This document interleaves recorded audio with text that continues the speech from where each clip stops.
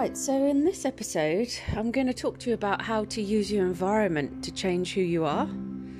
I don't think it's that deep. It sounds deep. It's not. It's deep as a teaspoon, knowing me. So go get a tea or a coffee. I've just got a coffee because I've just woken up. It's 6:30 in the morning and I went to bed late last night. 10:30. I went to bed at 10:30 and it's 6:30. That's not my normal 10 hours. I feel disgruntled. I feel cheated, but it's fine. Okay. So I think I've kind of touched on this before, how we use our environment to kind of judge who we are. And a lot of people will buy things like materialistic stuff to make an impression on themselves. So if I have X, Y, and Z, then I'm a good person. Or if I have X, Y, and Z, then I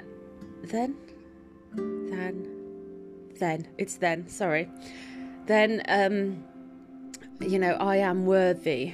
So this is why you see people have, they overstretch themselves. They buy a big house, they buy the cars, they buy all the designer stuff because they're looking for status. They're looking for an imprint of who they are.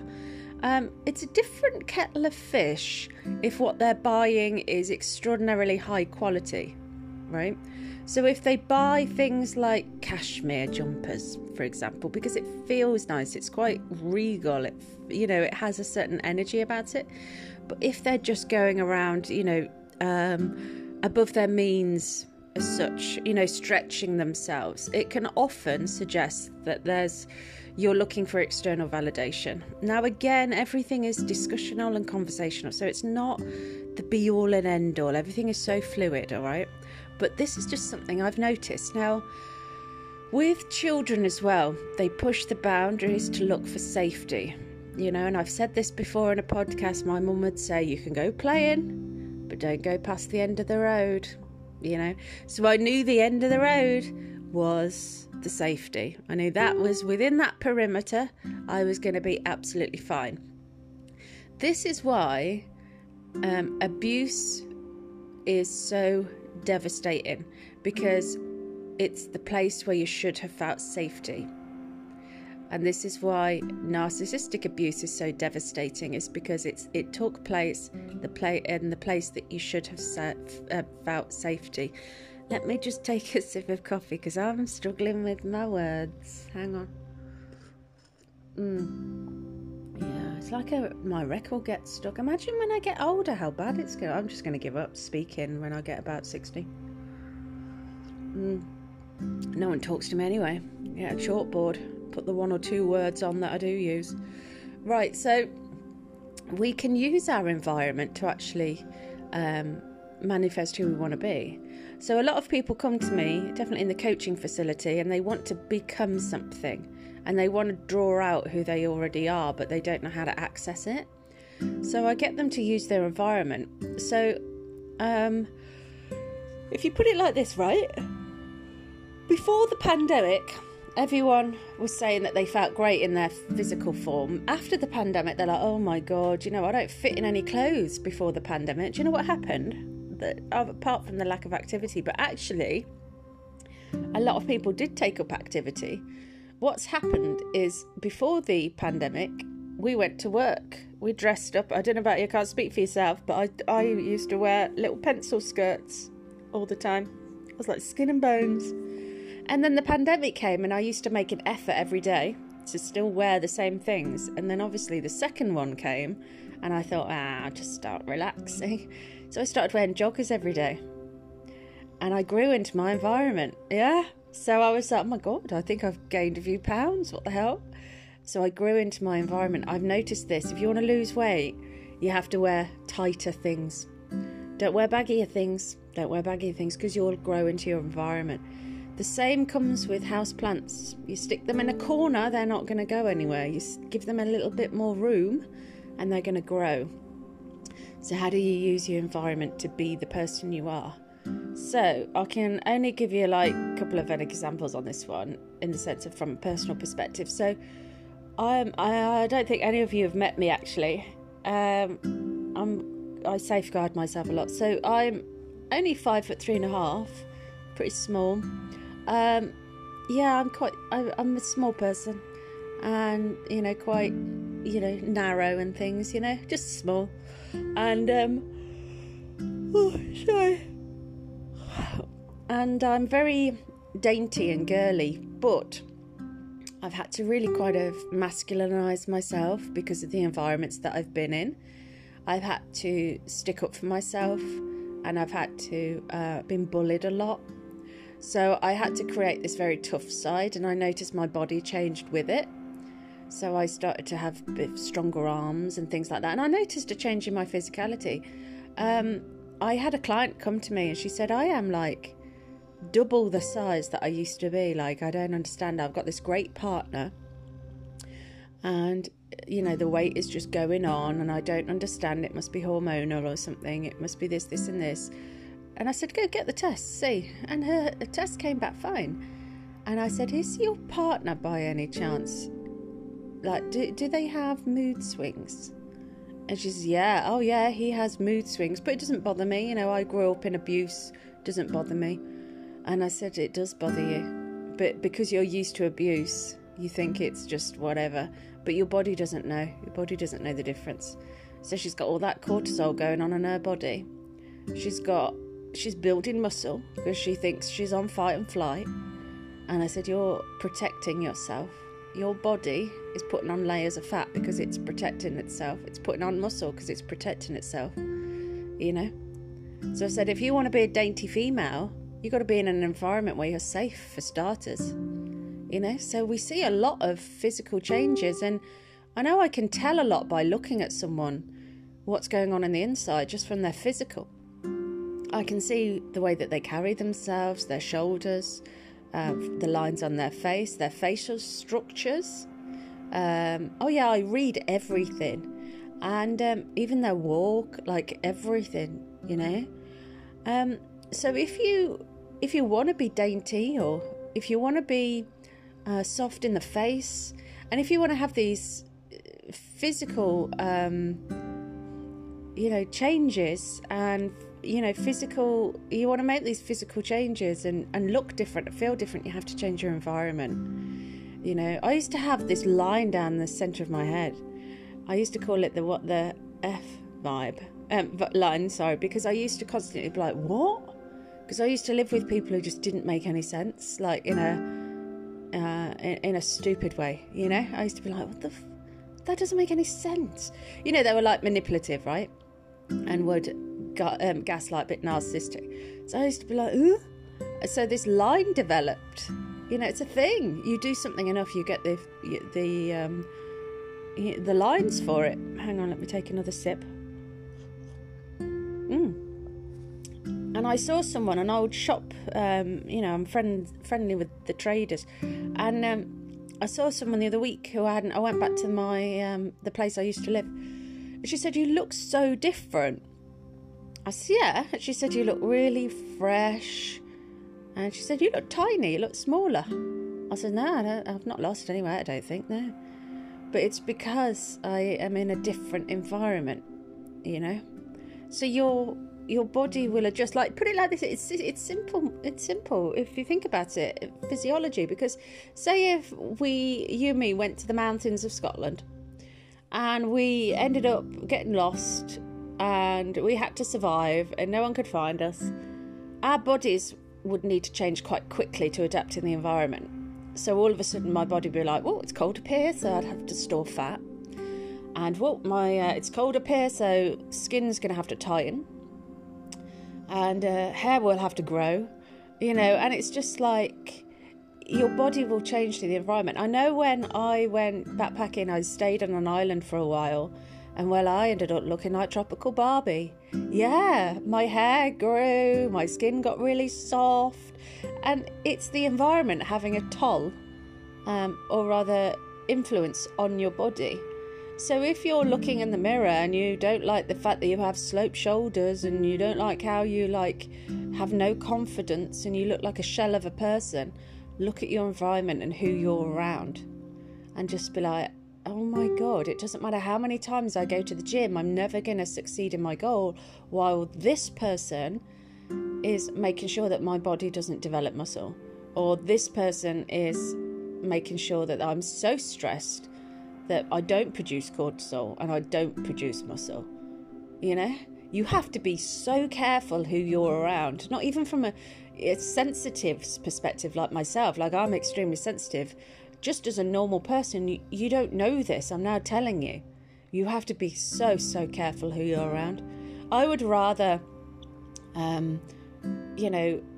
like the old days where you have a house that's miles from anybody else. You see them occasionally, but you kind of pick and choose. This living on top of each other and social media where you're in and out of people's lives all the time and the constant access stresses me out. I don't like it. I don't put any notifications on my phone because I want to choose when and who is contacting me and whose energy is coming across, because it's not about them even being in your auric field. It's about the reaction your body has to this person. I know I still have people that when I hear from them, my body goes, oh, and I just think that emotional reaction is having a physical reaction too.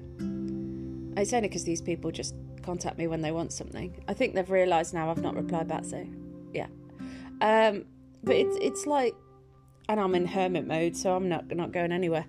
But you have to look around to see who's making you feel good. Like, I literally went into the florist yesterday.